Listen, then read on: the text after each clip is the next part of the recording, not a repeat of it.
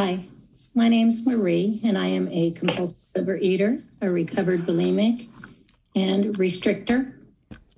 And I try and show these. It's a picture of me a number of years ago.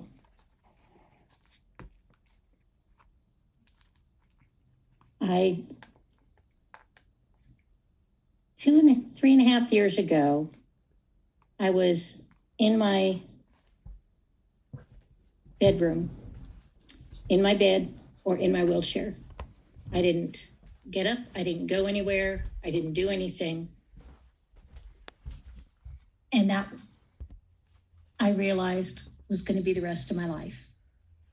That's what I was looking for. I was kind of living in black and white. You know, there was no color. And I knew that I was going to die like that. I had to do something. And I went to my doctor, and he put me on a calorie counting diet, an obscene low amount, which I would never recommend for anybody. And once I lost about 75 pounds, I knew that I couldn't do it by myself. You know, I was on my way, and I was doing good, but it was willpower. It was Marie power. And I'd done it before. I'd lost weight so many times. And what I know is that I had, as I'm sure almost every single one of you will have said, a difficult childhood. PTSD, a lot of trauma, abuse. To give you an idea, because I don't want to focus on that, because it's really not what's important. But I want you to know that I understand, and I've been through the ringer myself. We weren't allowed to feed ourselves. We weren't allowed to get food for ourselves. We ate what we were given, and it was very measured and doled out carefully. And we were abused.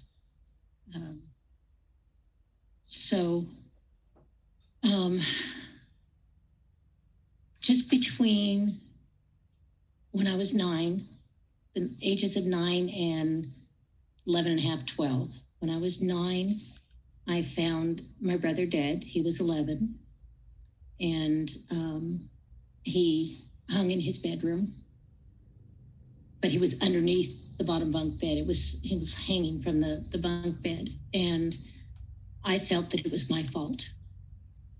Lots of story can go on around that. After that, my beloved grandfather died. And a boy I babysat, whose mom was manic depressive, decapitated him.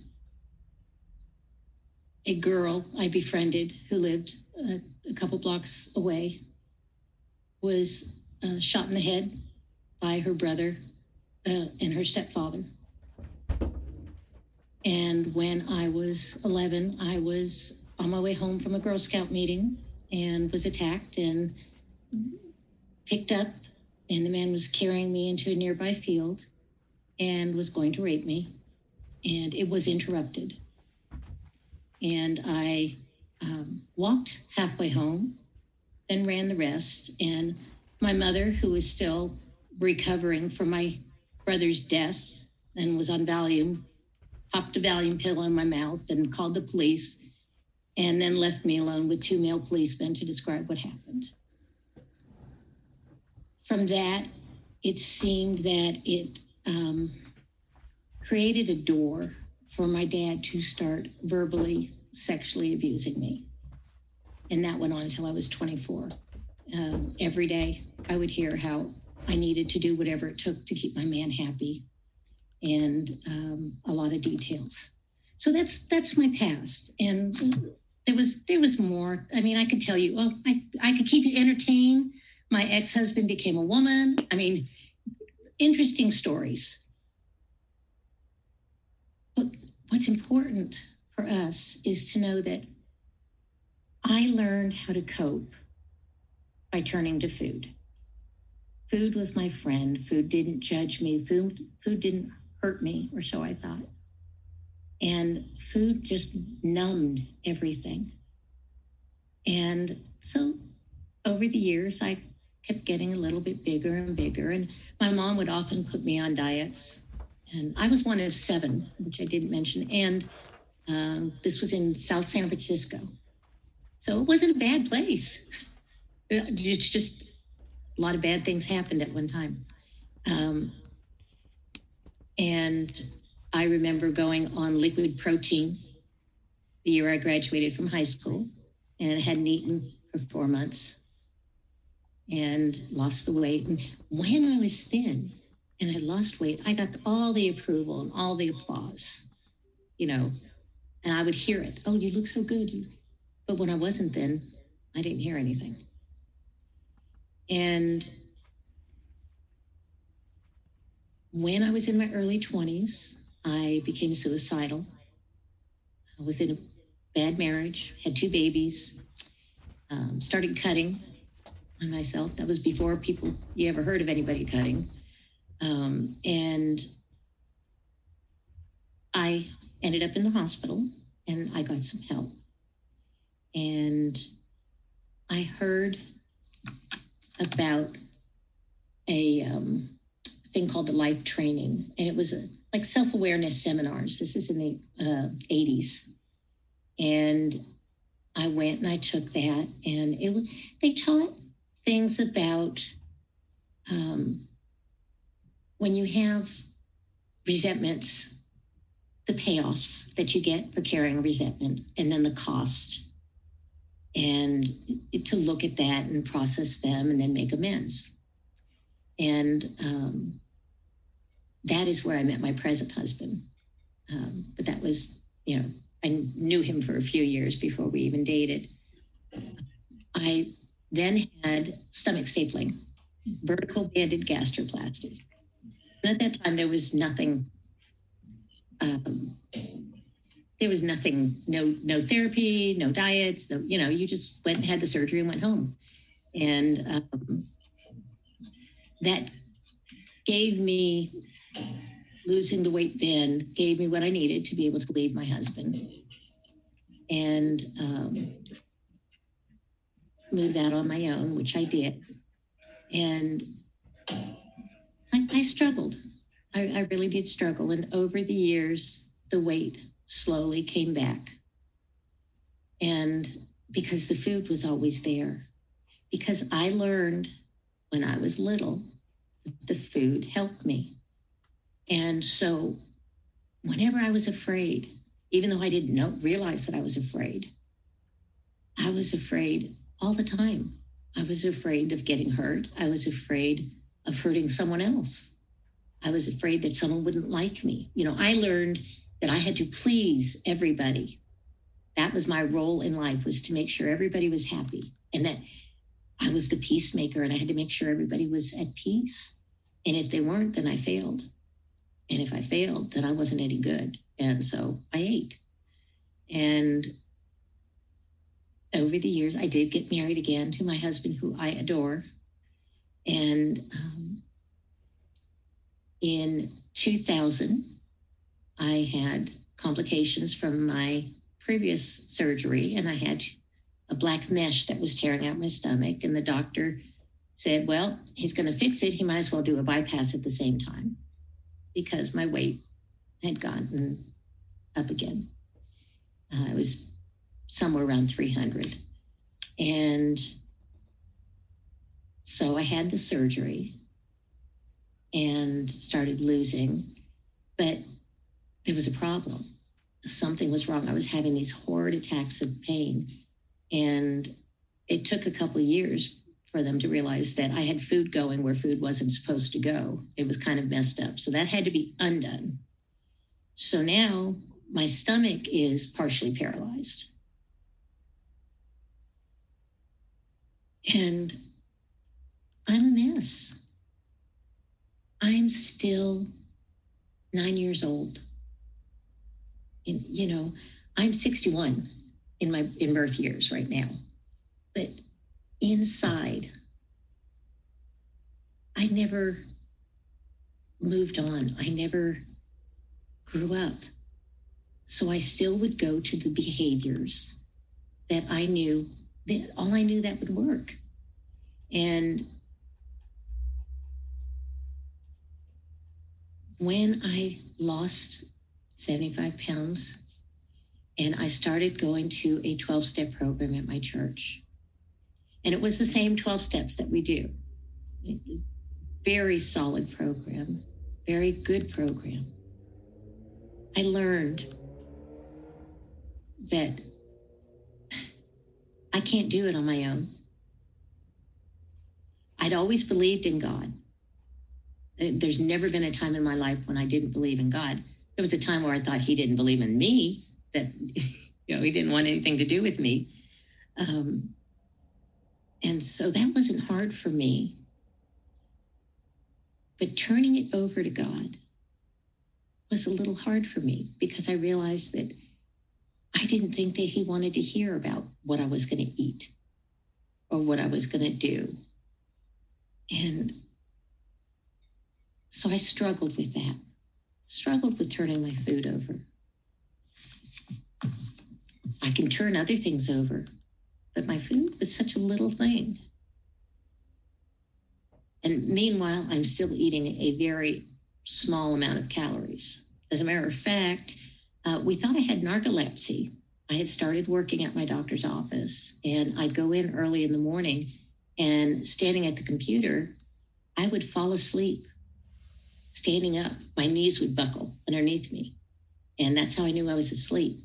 And the doctor had sent me to get, a sleep apnea test or a sleep test, because I had already used a CPAP machine. And they said I had worked myself to exhaustion. But the amount of calories I was taking in was never brought into question.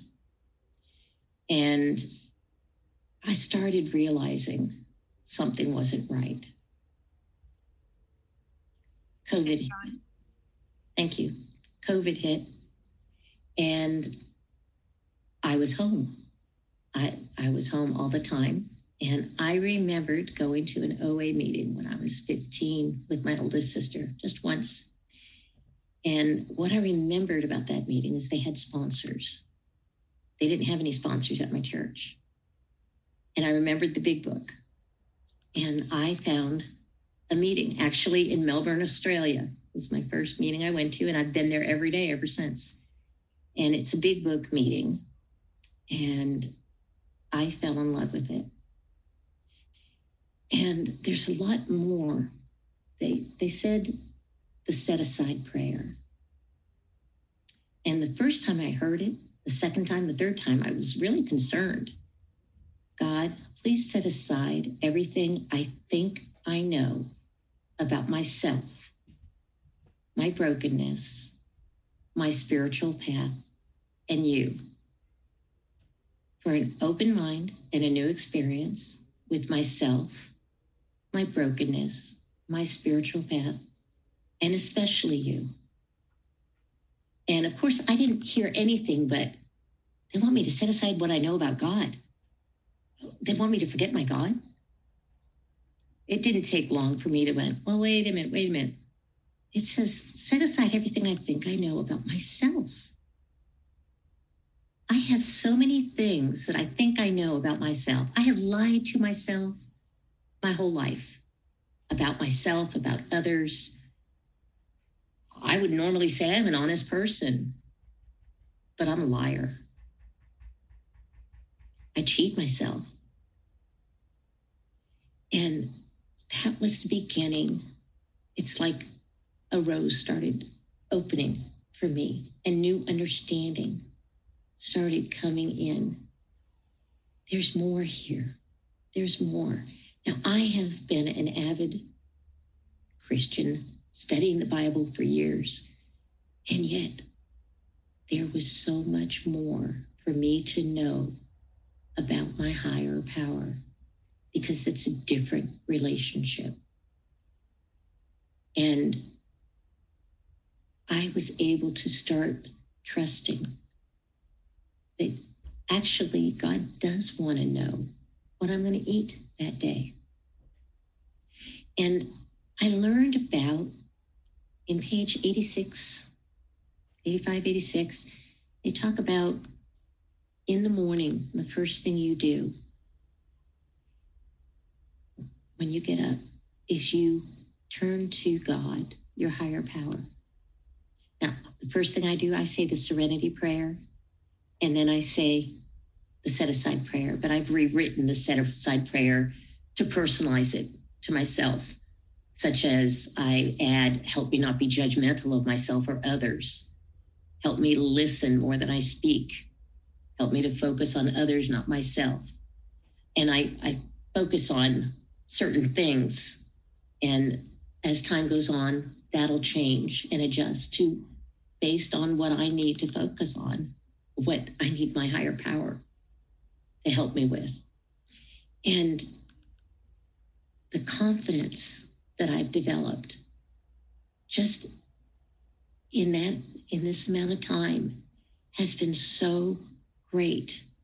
Now, the number of pounds that I've dropped is over 180. I don't know the exact amount. I stopped weighing myself pretty much. And I also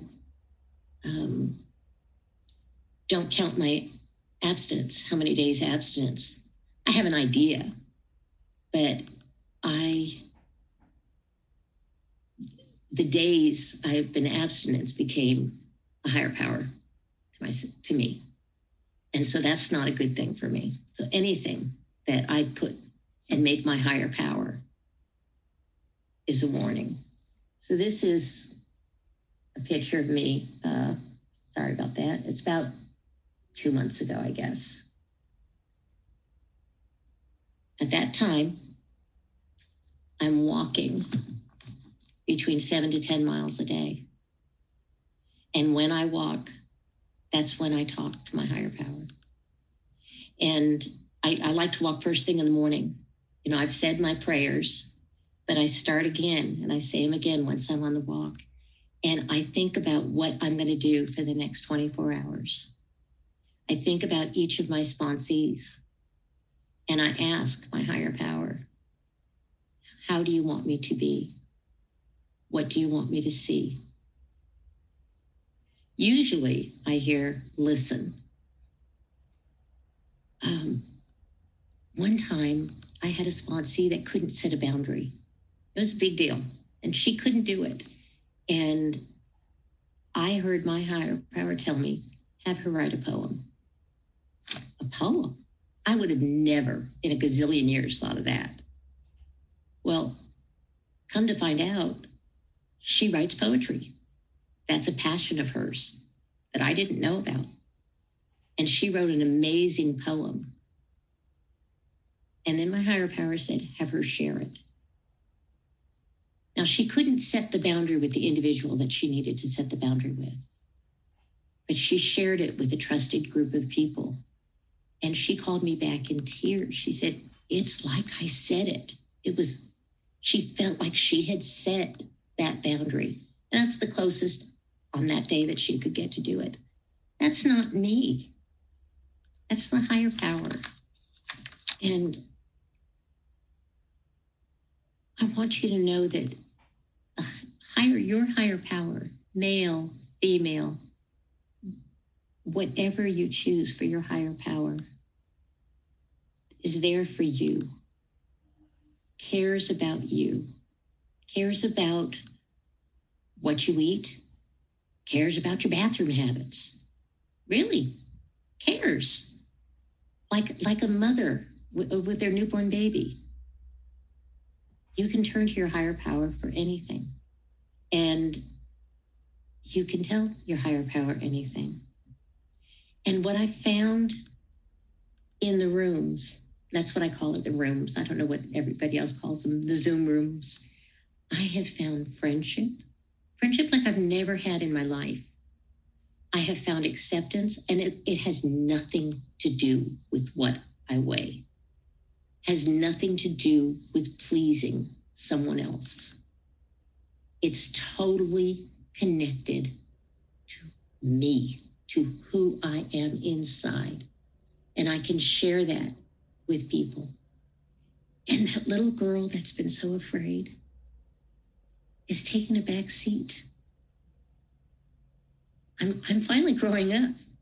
And it's like I've stepped out of, like the Wizard of Oz, when she leaves the black and white world and steps into the beautiful land of Oz, the beautiful colors. That's my life now. I've got grandkids in California. I live in Kentucky. And I am excited about going out there and playing with them. I have more energy. I still have a lot of physical problems. I just had surgery. I had 7 pounds of excess skin around my thighs removed because I couldn't walk without medical problems because there was so much excess skin there. And so I'm recovering from that right now. But I am so excited about when COVID is in the rearview mirror and I can go out and play and see my grandkids. And life is bright. And it's to be enjoyed and not to be feared. And I just wish that for each one of you, that you can step out into the color. And with that, I'll pass. Thank you.